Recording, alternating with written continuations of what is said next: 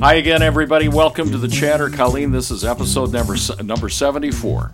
That's awesome. And we have two new guests. Oh, two new guests. Okay. And we're gonna introduce them after we begin in the name of the Father, and the Son, and the Holy Spirit. Amen. Remember, O most gracious Virgin Mary, that never was it known that anyone who fled to thy protection, implored thy help, or sought thy intercession, was left unaided. Inspired by this confidence, I fly unto thee, O Virgin of Virgins, my Mother. To thee I come, before thee I stand, sinful and sorrowful. O Mother of the Word incarnate, despise not my petitions, but in thy mercy hear and answer me. Amen. In the name of the Father, and the Son, and the Holy Spirit. Amen. Amen.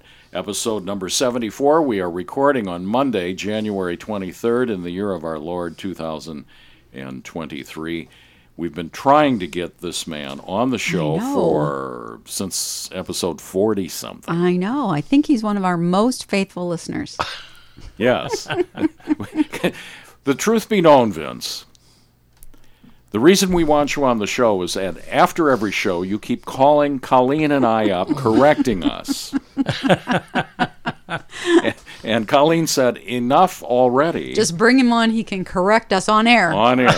He can keep us in line right as it happens. Now, I don't even know if Vince needs an introduction. Doesn't all of Dubuque know Vince Meis? Yes. Does everybody know you, Vince? Well, a small part of Dubuque does. I taught at Wahlert for 31 years. In that time, I met 4,650 different students, and each of them had two parents.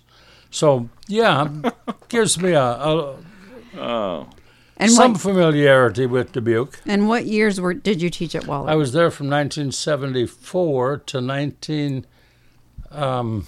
2007. Wow. Right. In 2007, the chairman of my department came in and said, there's a new rule, and says, starting next year, if you do not, if the student does not learn, it's your fault. And so I said to him, thanks for telling me. And within 30 minutes of the end of that meeting, I submitted my resignation, and I said, I will not say effective immediately because it might be difficult to replace me in March. Right. But I said, don't bother to issue me a contract because I'll tear it up. Yeah. Well, after 4,650 students, you probably had a good idea that if someone wasn't learning, it wasn't on you. Well, the interesting thing was that students work for the people that they like. Mm-hmm. And I was reasonably well liked at Wahlert. And every time that a problem case came up, I showed them that according to the standardized tests, that kid made more than 1 year's progress when he was under my care. I don't know what the other guys did, but he made more. So I said, I don't know what your... The key performance indicators seem to say that he was doing well under me. Yeah, I don't know. I had you as a teacher at Wahlert. I'm sure you don't remember me because mediocre was my middle name. But I have to admit, if I didn't learn anything in your class, it was not because of you. It was lack of motivation on my part. I'm telling you right now, Vince, I know I owe you an essay. But I'm telling you, you're not going to get it. I'm not turning it in. I started the rumor that in my class there was no homework. I took it at face value. And the student said, "How is that?" And I said, "Here's how it works. As long as you can answer the questions that I ask, then you've prepared well and you have no homework. As soon as you start missing questions that I ask, for you, there's homework." And they said, "Why'd you do that?" And I said, "Well, I don't want to correct all those papers. But if you're well prepared, I don't have to correct them. I know you did your homework." And so that rumor got out, and everybody wanted to get into my class. Well, you have to realize I am not the smartest guy in Dubuque. Oh, I don't know. That's debatable. I'm saying an you are. average guy that was given some unusual chances. For example, at Wahlert High School, Father Guter hired me, and he gave me one prep, and my class repeated 5 times. Now, in exchange for that, I promised to read for him 3 to 4 hours each day to give me a broader base of knowledge so that I could answer the questions when one of the coaches who were spending all their time putting X's and O's on napkins instead of doing library research, when they came up with a question, I'd have an answer for them. Well, that gave me some advantages, and it gave me time to study. And so you were doing homework for the students or for the coaches? I was doing the homework for the coaches. So wait a minute. I didn't have to do any homework. Most of the coaches are. So you're talking Varley and Colbert and Delaney. I didn't have to do any for Delaney. He did his own library research. Delaney. What? So Eddie Colbert. Dick White's is still alive. Eddie's dead. I don't think that Eddie ever saw the inside of a library.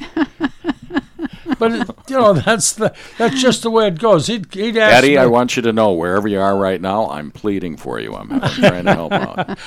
We just had a good time. He'd give me a question, and if I didn't know the answer, I'd tell him, I'll let you know in a day or so. So what were the nature of the questions?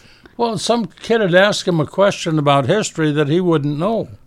Oh, you're kidding. And so, And so Eddie's line was, let me get back to you? No, my line was, I'd either tell him the answer or I'd say, let me get back to you in a little while. Now, what the students didn't know, as soon as the Internet became popular, I subscribed This wasn't 2004. I subscribed to Brittanica online. And if a kid asked me a question, I'd say, I have no idea. Ask me in a couple of hours, and I'll see what I can think of. And then I would check Brittanica and give them a proper answer. Or sometimes I just call the public library and say, if I call you back in 2 hours, can you look this up and tell me? The kid would come back a couple hours later, and I'd say, well, I think this is what it is. If you go down to the library, you can look, here's the call number on a book down there. And they'd say to me, honest to God. The public library or the Wahlert library? The public library. And so I would always ask the reference librarian, I'd say, give me the call number and page where you found that. And the reason I did that was because you wanted to look smart. The students thought that I had memorized the textbook, because next to every question, I entered the page, column, and paragraph where the answer was. All right, Colleen, right now I've got this vision of Dorothy saying, pay no attention to the man behind the curtain. And then if they next to the page, column, and paragraph, if there was a question about it, I wrote the number of the question. So I wouldn't have to turn a page. I'd just say to the student, did you look on page 54, column 1? And he'd say, what? I'd say, it's in the second paragraph. So the kids thought that I had memorized the entire textbook. Well, we did think that you had a photographic memory. I will say that. Well, now, I did have one thing that I foisted upon the students that was it was purely a funny thing. Kenny Herbst retired, and when Kenny retired, if there was anything that we picked up on the shortwave radio that was news that we would... Shortwave? You and Kenny are shortwavers? Oh, way back. Okay, all right. I had a shortwave radio that was the size of a pocket book. Yeah, I'd put it in my briefcase, and when I'd go to debate tournaments, I'd listen to the opera from Sydney, or I'd listen to, depending upon what time of the day it was, sometimes from Vienna. And the students say, what are you listening to? I'd say, I'm listening to the opera. And they'd say, where? And I'd just say, well, I can't reveal everything to you, but I'll just let this radio play for a minute for you. And they'd hear the opera, and I'd say... The Viennese opera from... Yeah, or, sometimes from Sydney and sometimes from Moscow. So they were sure that I was a spy. Now, when Kenny retired... Colleen locked the door. When Kenny retired, his daughter lived out near I think Hoover Moscow. Elementary School, And she had a house that had some columns on the front. And Kenny says, instead of my calling Wahlert and then they have to send a runner up to your room to tell you to call me, I'll just tell my daughter Nene to hang a red bath towel in front of one of those columns. And I could see that house from my classroom, and I told him I could see it. And I always kept on top of the file cabinet the shortwave radio, and I kept a pair of binoculars. And every once in a while, at the end of the class, I'd just take a look. And if there was a red towel up there, I'd have to go down to the office or down to the faculty lounge and call Kenny. And the kids went in and they told Father Gerard and said, Father, we know this guy's a spy. He's forever listening to foreign broadcasts, and he looks out the window and he sees something. A red flag. And he runs down and makes a telephone call immediately. And he's got a picture of Joe McCarthy in his wallet. He's reporting to somebody, and Father Gerard knew the whole thing, and he said, well, thanks for the information. He never did anything about it. So the kids all believed that I was a spy. I was not a spy. You know. I swear, were you ever in that movie, The Third Man? No. It's one thing that was you. That was you off there. I never did. The bald guy. In my life, I never watched any movies. Oh, come on. No, you don't know that movie. You do know that movie. No. Colleen? You've never watched a movie in your... No, I didn't watch movies until I was much, much older because I wanted to read factual stuff. I didn't want to read the Hollywood version of something that wasn't really so. So, in other words, you didn't watch the movie To Kill a Mockingbird. You read the book. That's right. Okay, gotcha. Okay, so I'm just an average guy that was given some rare chances. I'm just an average guy. After that story, I'm just an average guy. Well, now, wait a minute. Now, because of all this reading that I had to do... Do you have parents? When I started teaching, I said to my mother, how can you tell if a kid is lying to you? And she says, don't pay any attention to what he says. Yeah. I said, well, how do I know? She said, just watch his behavior, and the behavior will tell you what's the truth. And so, anyway, all this stuff, then, until I was 50 years old, she encouraged me to read everything I could read. When I turned 50, she said, well, now you should have something in your mind. And so now you can start talking. I hope so. She said, now I want you to spend the rest of your life figuring out how you're going to transmit that information to the students, and never just give them the facts. You have to give them your conclusions, but you have to tell them why you've concluded this and how it is reasonable. So when I was teaching at Clarke, I used to give the lecture, and the students would say, you're the only guy that ever gives us a lecture with all these footnotes. And I said, well, you should have the right to look and see if I'm lying to you.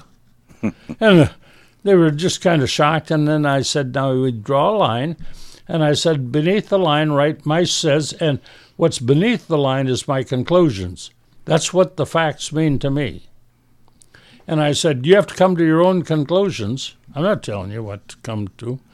But I said, my mother told me my job was to teach you how to think, not what to think. And that's so different from what we see in schools today. Does your mother know you're on the air? My mother's long since in paradise or perdition. Because I feel like she's in the room right now. Now, was your mother a teacher? My mother was a teacher, yeah. Okay, so she knew that already. She had. What subjects, dear? What? What subjects did she teach? Oh, she taught elementary school. So she teach a variety of stuff. Was that in Cascade? Are you from Cascade? Oh, no, she was teaching in Hickory Valley. You probably never heard of Hickory Valley School. Where's that? Hickory Valley would be north of Dyersville. Oh, good. It's not in Russia. East of Petersburg. Well, no, east of New Vienna. Oh, east of New Vienna, okay. Yeah. Hickory who? Hickory Valley School. It was just a little one-room East school. of New Vienna? Yeah. All right, we want everybody out in New Vienna to mail us, call us, let us know. Is he telling the truth? I've been out that way. That's on Highway 136? Yeah. But But the Hickory Valley School hasn't been in existence for years and years and years. No witnesses. It was just one of those little one-room schools. What was Mom's name was? Kolb. Kolb. Well, that sounds legit. There's some Kolbs out that way. We're with Vince Meis. This is the Chatter. And is he chattering, Colleen? He is chattering, and I'm sure people have recognized your voice, even if they missed in the beginning who we said we had on here today. I think that you really have to. I really have to thank guys like yourself for the Rosary rallies and Mark Hager for bringing the Pilgrim Virgin statue to Dubuque, because we are in troubled times, and. Well, you told me something earlier that really caught me off guard, because I was not bragging, but I hate to be proud. We're not proud, but I was talking about 2020, 21, and 2022, and how the growth of the Rosary rallies with Aquinas Communications has been going on. And Vince is one-upping me, saying, "Hell, I was doing rosaries back in when?" Yeah. Well, I did them right after I stopped teaching at Wahlert. I did them in the summertime. You did. And, yeah. Down at the Gazebo Park. Down the Gazebo. And I was there. Then the city of Dubuque wanted me to come up with a plan for if it rained. And how am I going to notify the people? And I said, I don't have to notify them. He said, what about if it rains? I said, the city of Dubuque wanted you to have a rain plan? A rain plan, and so I said, I'll use the Knights of Columbus Hall, but I said it'll never rain during one of those rosaries. And they said, why? And I said, do you mean to tell me the Mother of God can't blow a cloud a little north or south of Dubuque, or just hold it up for a few minutes? In all of those years that I did it, it rained once, just a few minutes after the rally was over. And you played the Virgin card with the city manager, huh? And said, the Virgin will... No, I just said, well, and then they wanted to indemnify the city against any trash that would be left. And I said, there won't be any trash left. I said, praying the Rosary does not leave beer cans all over the place. And so the only time that it even... There may be a few red towels out there, but... The only time that it ever rained, we had one at Holy Trinity Church one summer, and we all went to dinner at the Point Restaurant immediately following it, because we held it at 11:30 in the morning or 11:15 in the morning, something like that. And we got to the Point Restaurant, and it started to rain. And that, if that isn't a testimony to the fact that the Blessed Mother takes good care of her own, she definitely can control the weather, as we see sometimes, as in, 1571, she controlled the weather a little bit. At the Battle of Lepanto. At the Battle of Lepanto. Our guest is Vince Meis, and that's the fastest 18 minutes in radio, Colleen. Yes, it was. Man, that went by fast. Episode 74, we will be back in the KCRD studios right after these announcements.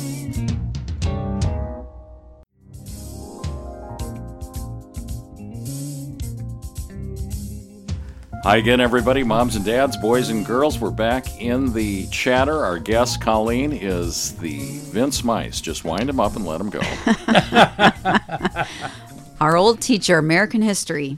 And we need to acknowledge he's finally revealed himself, our producer, Abendigo. Yes. After 74 issues of being anonymous, we now know him as Abendigo. That's right. That's right. One of the things when you were talking, Vince, you mentioned Kenny Herbst.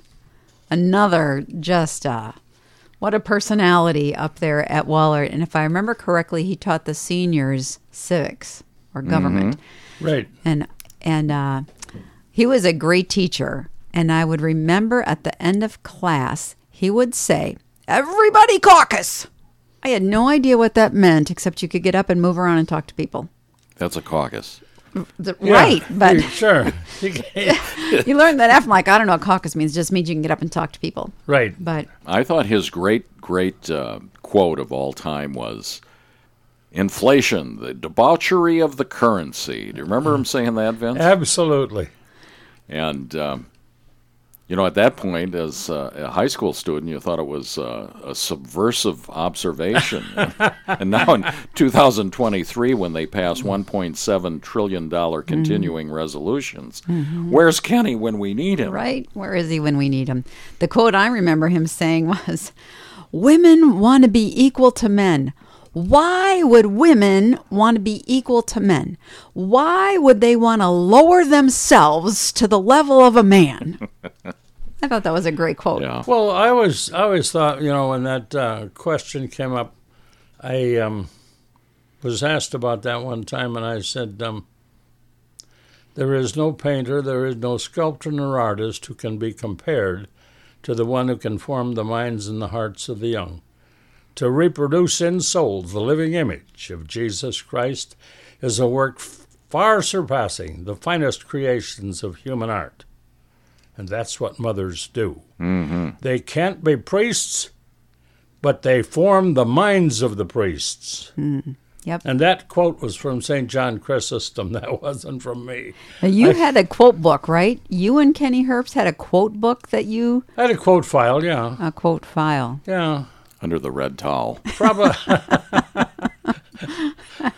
Probably 35 or 4,000 quotes that we could remember, right off the top to fit the situation. It's funny you guys are talking about quotes, because you know how I work hard and then I need a break and something comes up on my left-hand screen over on the computer. And somehow I stumbled onto Napoleon Bonaparte quotes, and I printed off 100 of them. But this one stuck. It's at the top of the page, and it struck me this morning. It still does. Here's Napoleon. Never interrupt your enemy when he's making a mistake. Exactly. We could go on with these, Vince, but and we'll have to save these for the other shows. We will. Never interrupt your enemy when he's making a mistake. You bet. Well, let's do some current events. Yes. We've got a big event coming up as you're listening. So we're recording on Monday the 23rd, but this weekend, which is the 29th, 30th, and 31st, as you're listening, this will be either tomorrow night or tonight. Nativity Catholic Church here in Dubuque at 1225 Alta Vista Street is bringing in Father Greg Bramlage and the missionaries of the New Evangelization each night at 6:30. So this is a healing mission. So anybody that needs healing, spiritual, physical, emotional. It's everybody, isn't it? That's all of us. Sunday night's theme is the blessing and the curse, choose life, and that's based, around Deuteronomy, the 30th chapter. Monday night, anointing with the Holy Spirit and power out of Acts 10, and Tuesday night, the battle is not ours, but God's, from 2 Chronicles. Father Greg Bramlage, 6:30 at the Church of the Nativity here in Dubuque. Some people might remember the past 2 winters when Father Bramlage was in town doing these missions at Nativity. Very popular, well-attended missions. We've been getting a lot of calls. What time does it start? About 6:30. And how long does it go? Well, on paper, it's 60 to 90 minutes. In the pews, depending on what happens in the evening, depending on how many people show up, it might go longer than 90 minutes. Now, are you obligated to stay? No. But it'll be a beautiful night. I would encourage all of our listeners to bring a friend. Even if you don't feel you need healing, your prayers for those who do need healing are well received. It seems like everybody knows someone who has cancer or is sick or is depressed or anxious. Lots of people out there with needs of healing. So. But beyond the physical, stop by here. A lot of people who have, we've had a few calls, more than a few calls, about husbands and wives who have had difficulty in their marriage recently. This needs healing. True. Marriages need healing. Children who are not coming to the faith, doing that. Yep.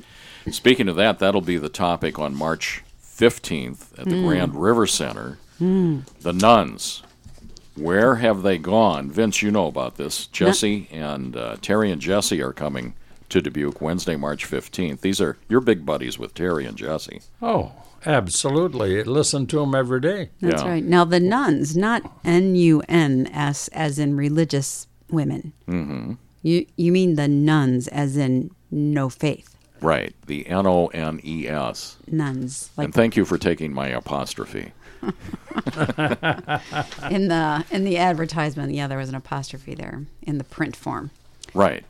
So the nuns, Wednesday, March 15th, with Terry Barber and Jesse Romero, that you hear every weekday at 2 o'clock in the afternoon, the Terry and Jesse Show.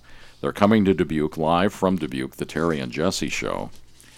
This is at the Grand River Center. It's Wednesday, March 15th. Tickets should be on sale by the time we're talking. We're just ready to pull the trigger on that. Mm-hmm. And the title is The Nuns. Where have they gone? Are they ever coming back? Who are they? And we pray to God they're coming back. We hope so. Well, we're living in the age of the great apostasy. What do you expect? Without a doubt, every family has members that have left the faith. Well, Vince just touched on something that we're getting some calls. People are asking, what is this apostasy you're talking about? Oh. Vince, go for it. Well, it's just the falling away from the denial of revealed truth. And it isn't just the laity, some of them. Clergy are also involved in some of this, so you just never know. And in all of our families, there are persons that we know that either are not ardent in their adherence to the faith or have fallen away. Mm-hmm. What's your long view on this, just because you're the oldest guy in the room right now, which is usually my position, Vince, but you take it here. What's your long view on that era of the apostasy? When did you, can you give some retrospective thought on different stages of your career, and when did that apostasy that just jumped out of your mouth, when did that first manifest itself? I asked, I guess it was about the year 2000. Mm-hmm. 25 years ago. I asked the Archbishop, I said, how come when I tried to induct some freshmen into the Columbian Squires that they couldn't answer some basic questions about their religion? And when I asked him, I was not very tactful. And so unlike you. I said, I asked them questions like, there are some sacraments, could you name 4? They couldn't. I said, there are some commandments, could you name 6? Mm-hmm. They couldn't. I said, there are precepts of the church, and they said, what are they? And so I said, is it your considered opinion that this should be looked into, or is it your considered opinion that these souls aren't worth saving?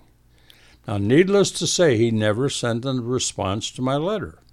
But part of that was because I was lacking in tact, and I should have, I was told later that, the bishop took a look at that, and he said to, one of his deacons or somebody, go out and take a look at this. And he thought it was taken care of.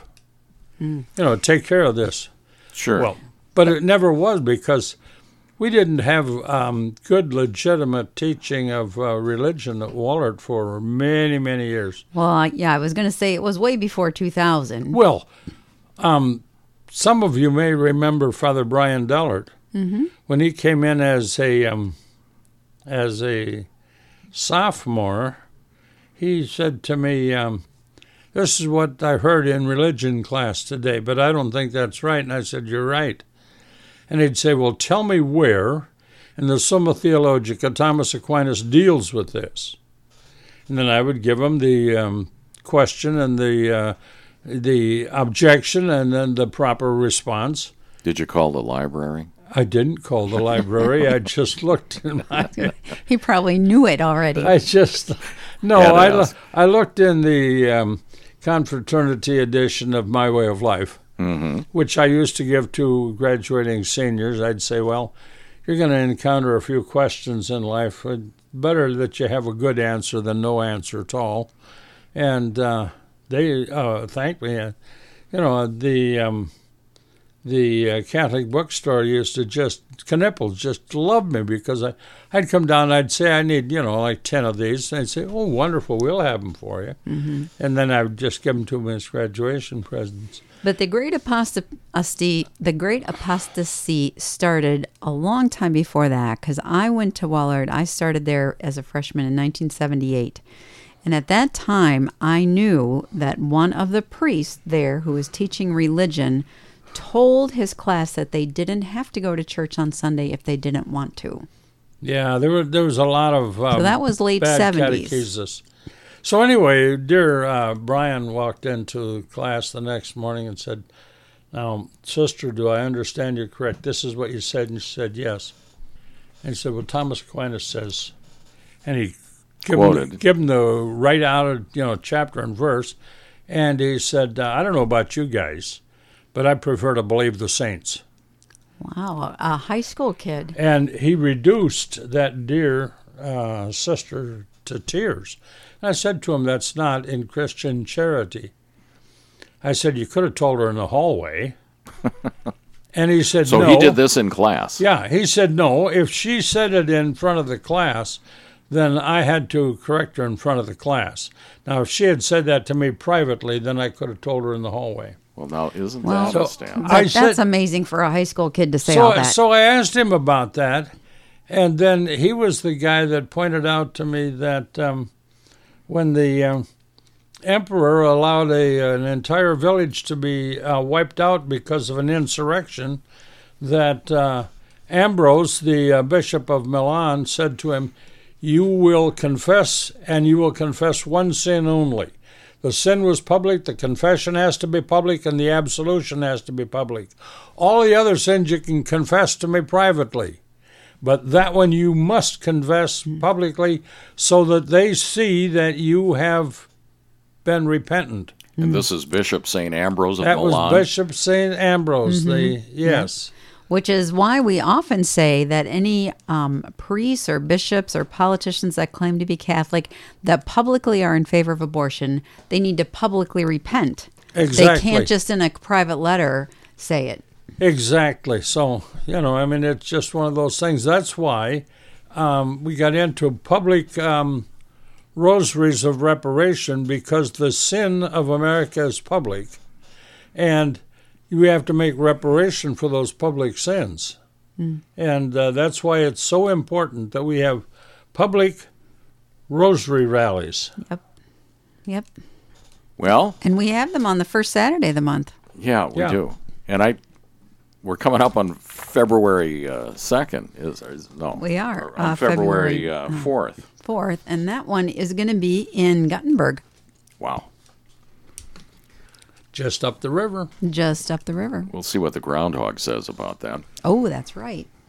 No, that's on February 2nd. It's Groundhog Day. Well, right. But February 4th, yeah. We'll see if he has seen his shadow on the 2nd. Oh, yeah. Okay. Wow. Well, Vince, you lit him up on that. What else do we have, Well, Colleen? Speaking of Brian Dellard, who many people now know as Father Brian Dellard, pastor at St. Joe the Worker, we're looking at the Archdiocese of Dubuque seminarian poster. So a lot of these young men on this poster, I'm noticing, are from Cedar Rapids. And I'm just wondering what's going on in Cedar Rapids. Different parishes. We've got St. Pius X, All Saints, IC, St. Patrick's, St. Joe's and Marion, IC, St. Wenceslas. What's going on in Cedar Rapids that they are producing so many seminarians? Gotta love it. Do you think it's the high school down there? Who knows? Well, we'd have to think there's something on that point. Because, there's no Dubuque guys on here. I was double checking, and I think you're right. I don't see anybody here from Dubuque. So, anyway, I just thought, I wonder, we should ask those. But I'm going to throw this out at you. The question of priestly vocations into the religious life come up frequently. But I had a conversation with a couple of fathers, husbands, dads, about vocations, and we always pray for priestly vocations, and rightfully so. But I don't know what the prompting was, but I spoke up and I said the real dearth of vocations is holy matrimony. Here's my spin on this, Vince. One, people are delaying marriage if they get married at all later in life. There's an awful lot of living together, otherwise known as fornication. And if they ever do get married, the childbearing age seems to be closer to the 30s years old of the couples as opposed to the 20s. And then the average size of the family is smaller. Now, I've heard some people say that, well, smaller families lead to fewer vocations. I don't think that's the issue so much as it is that smaller families, there's just a number of families that are choosing not to have children. They're, quite frankly, they're contracepting. How about the vocations of the children are significantly impacted by the faith of the parents? And if the parents aren't deeply faith-filled people, then the children would say, why become a priest or a nun? I got it. Vince Meis is our guest right now. We're at the end of segment 2 of episode 74 of The Chatter. We'll be back to wrap things up in segment 3 right after this.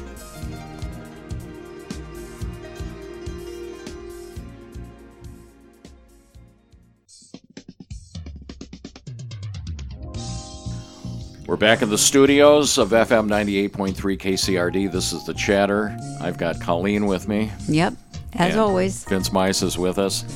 Bendigo is running the board.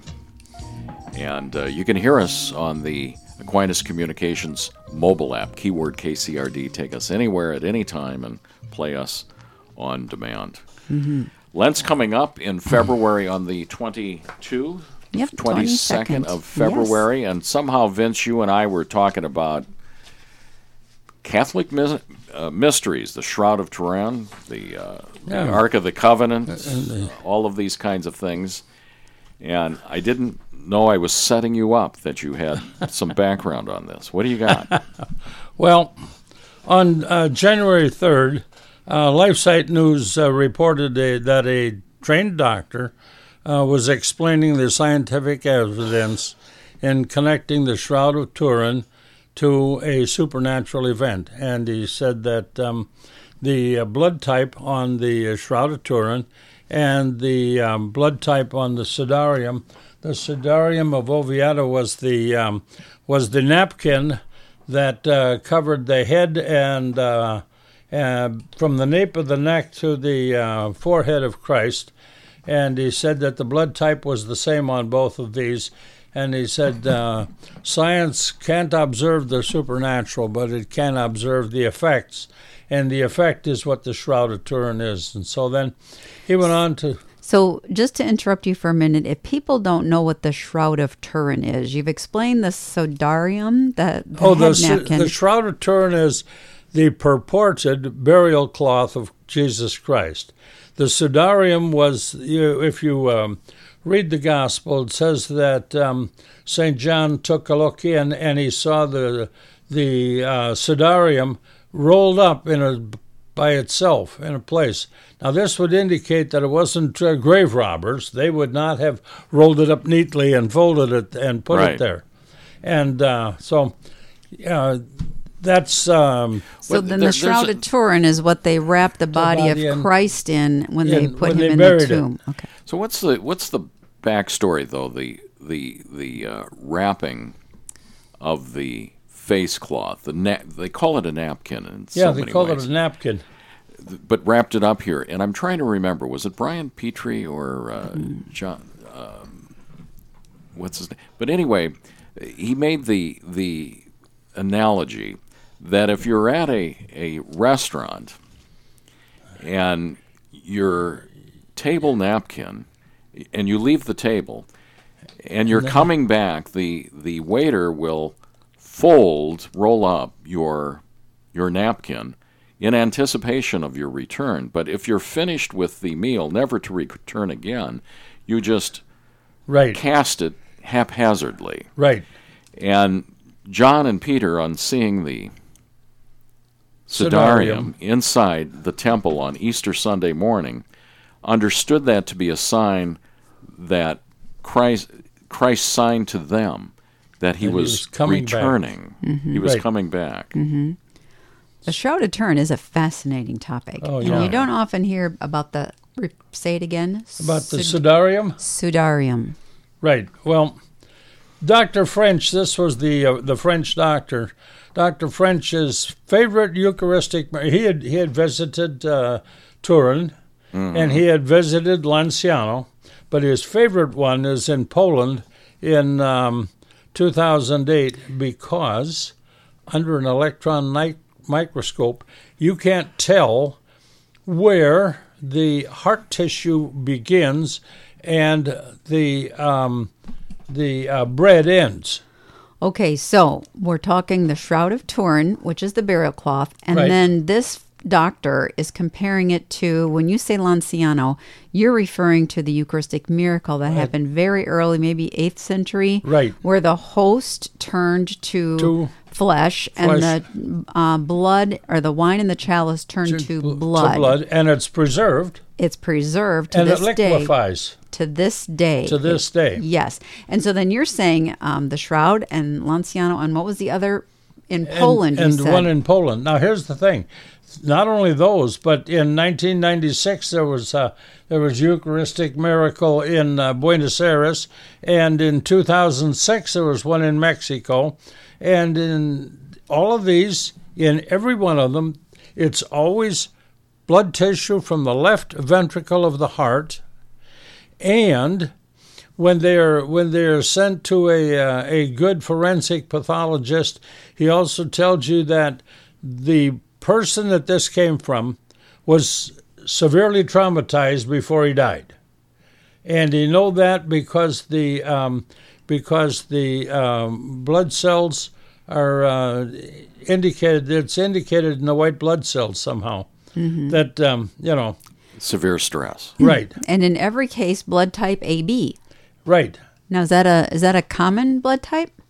About 3% of the population. 3%. So I would not say that was common. No. So a rare blood type. Rare blood type. Now, are you ready for the next big one? Yes. All right. In 1981, a gentleman by the name of Ron Wyatt, W-Y-A-T-T, located what he believed to be the crucifixion site of Jesus Christ. Calvary. He found the square depression in the surface material into which a cross could have been placed, and he found the plug that the Romans would put into these places because they didn't want them to fill with debris when it came time for the next crucifixion. It was all ready to go. Mm-hmm. At the death of Christ, he said there was an earthquake, and we can find that, and that the blood of Christ, when Christ's body was pierced with a spear, because we know that the Romans didn't kill a guy early because they wanted maximum suffering, but when the side of Christ was pierced by the spear, that there was an earthquake, and the blood ran down through the crack in the rocks to the cave of Jeremiah down below. And this is about, 60 feet down. And it fell on the right side of the mercy seat of the Ark of the Covenant. Okay, so hold on. Let's just unpack that for a second. I have never heard that Jeremiah was buried underneath Calvary. Well, okay. Well, if you go into some... Now, Ron Wyatt was not believed. He was poo-pooed by all the archaeologists because he didn't have the degrees. And he was an amateur. Okay.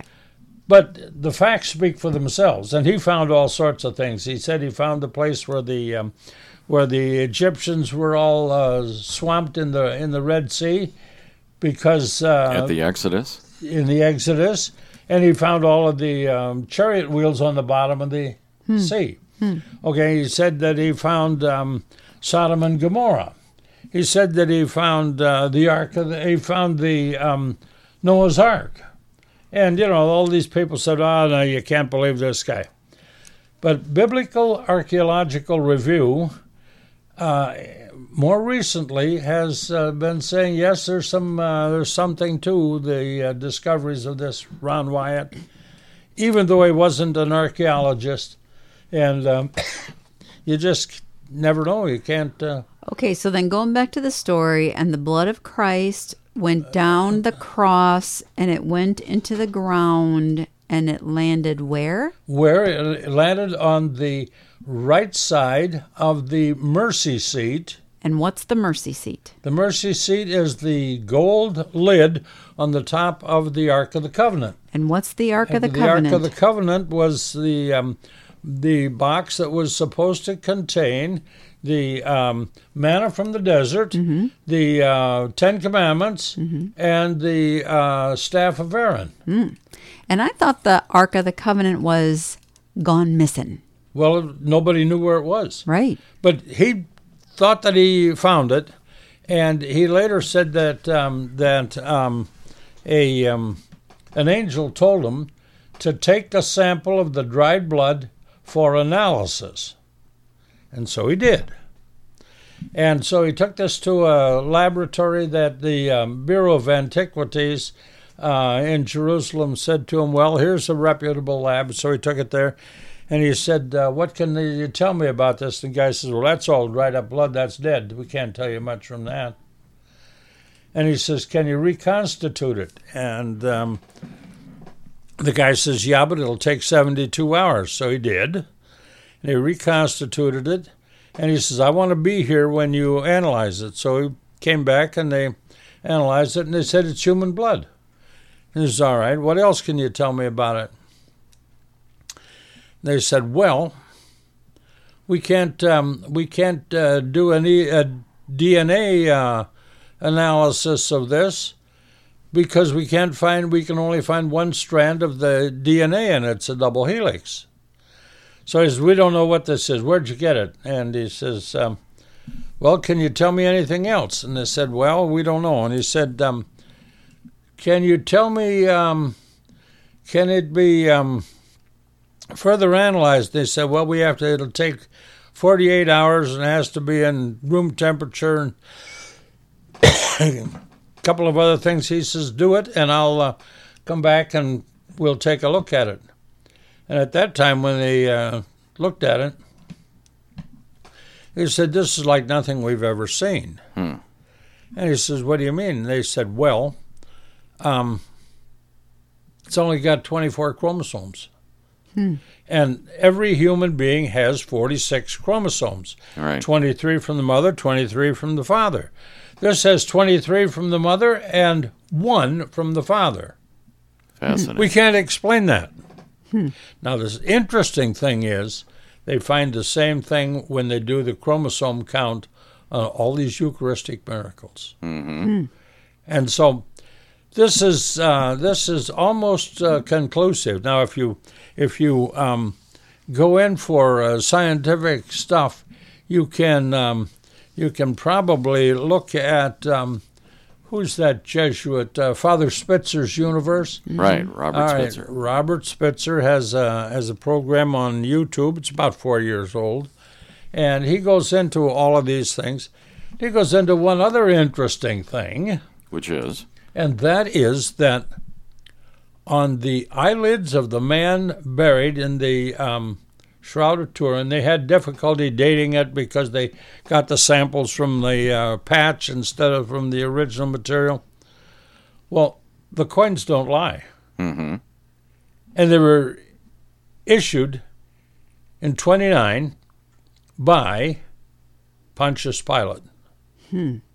Fascinating. So, and you can look at this. So he says, you just never know. Now, when you look at the Sudarium, you say, is this authentic? Well, you know how they do when they compare fingerprints. If you don't have a complete fingerprint, they can identify who the person was. They have to have 29 points of congruence. Right. And if they have that, the courts will say that's the same one. Okay. When you look at the Sudarium and you look at the Shroud of Turin, you find that there are 50 points of congruence in one in the front and 70 on the back, or vice versa. So it's 120 points of congruence. Wow. They had to be on the same body. Wow. People don't always think about this stuff. Our guest is Indiana Meis. And then you're listening to Raiders of the Lost Chatter. Oh. I had not heard a lot of that, and I am interested in the Shroud of Turin. I think that's fascinating. Oh, the guy that that convinced me that the absolute authenticity of it was a guy by the name of Dr. Max Fry. Have you ever heard of him? You heard of Bill Fry? Yeah. I asked Bill if he was related to Max, and he says, no, I'm not related to Max Fry. Max Fry was from Switzerland. He was a forensic pathologist, and his specialty was pollen. Oh. And he found on the Shroud of Turin, when he looked at it, he says, they said, well, what do you want? He said, can I submit it to a test? They said, well, we don't know about that. He says, I won't use a vacuum cleaner because that is way too invasive. For the shroud. Wear and tear on the shroud. He said, I'm going to use what would be, we would understand it to be, what's this tape that painters use so that you don't... Oh, yeah. Oh, the big blue tape. No, well, okay. But he says, I'm using some that is only half as sticky as it normally is. And he says, it's specially prepared specifically for this project.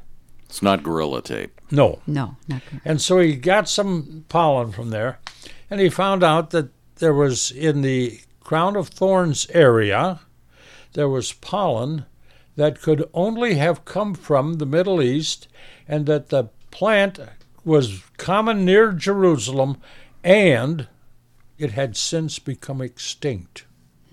Could not have been added later.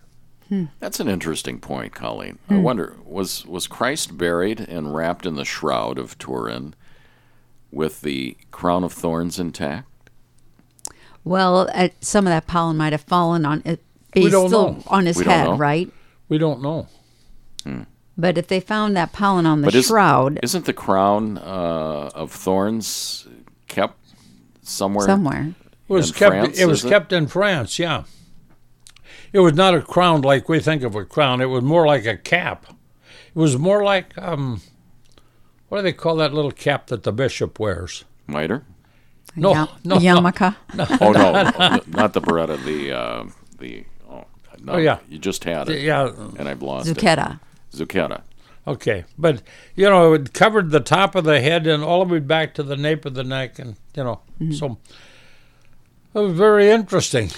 If anyone wants more information on the Shroud of Turin, I just watched a long YouTube on the Shroud of Turin with Father Andrew Dalton, and it was on the Pints with Aquinas YouTube channel. Yeah. So if you go to YouTube and look up the channel Pints with Aquinas and Shroud of Turin, it'll come up, but it's over 3 hours. But it was fascinating. This Father Andrew Dalton is an expert in the shroud, and it was really fascinating what he had to say. Absolutely. Now, what's all this lead to? It leads to we're in an age when we have to be praying the rosary more and more. And the rosary is the most powerful prayer that we can pray on an individual, personal basis to affect some outcomes. And I don't know, some of the younger listeners may not have recalled this tune, but there was a tune by Nancy Sinatra called "These Boots Were Made for Walking." Oh yeah, and that's just what they'll do. Walk all over you one of these days. And we have in heaven a mother who wears walking boots, and she's going to crush the head of Satan. And just take a look at it. You just have to connect the dots sometimes. 1517, Martin Luther divides Christendom. 1531, Our Lady of Guadalupe gets more converts to Christianity, then to Catholicism, then the division in Europe lost. 1571 at the Battle of Lepanto, the image of Our Lady of Guadalupe is on the masthead of the commander leading the fleet.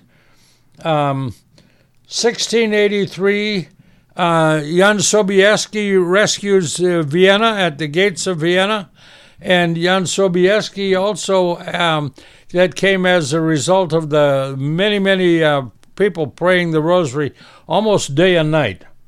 And in 1957, the Soviets just suddenly left Austria, and there was no explanation. They could not explain it. But if you go to AmericaNeedsFatima.org, they'll provide you the story behind that. Up to 10% of the people in Vienna and other places in Austria were out praying the Rosary every night. Great examples of the power of the Rosary. Colleen, we got to wrap this up here. Vince is taking us into segment 4. And we'll have to have him back. We will. Before Ash Wednesday, I think. Yes. Our guest is Vince Meis, along with Nancy Sinatra. How did you sneak her in here? And Colleen Pasnick. I'm Tom Oglesby, and this is The Chatter. In the name of the Father, and the Son, and the Holy Spirit. Amen. Glory be to the Father, and to the Son, and to the Holy Spirit, as it was in the beginning, is now, and ever shall be, world without end. Amen. Tune in again next week. We love you.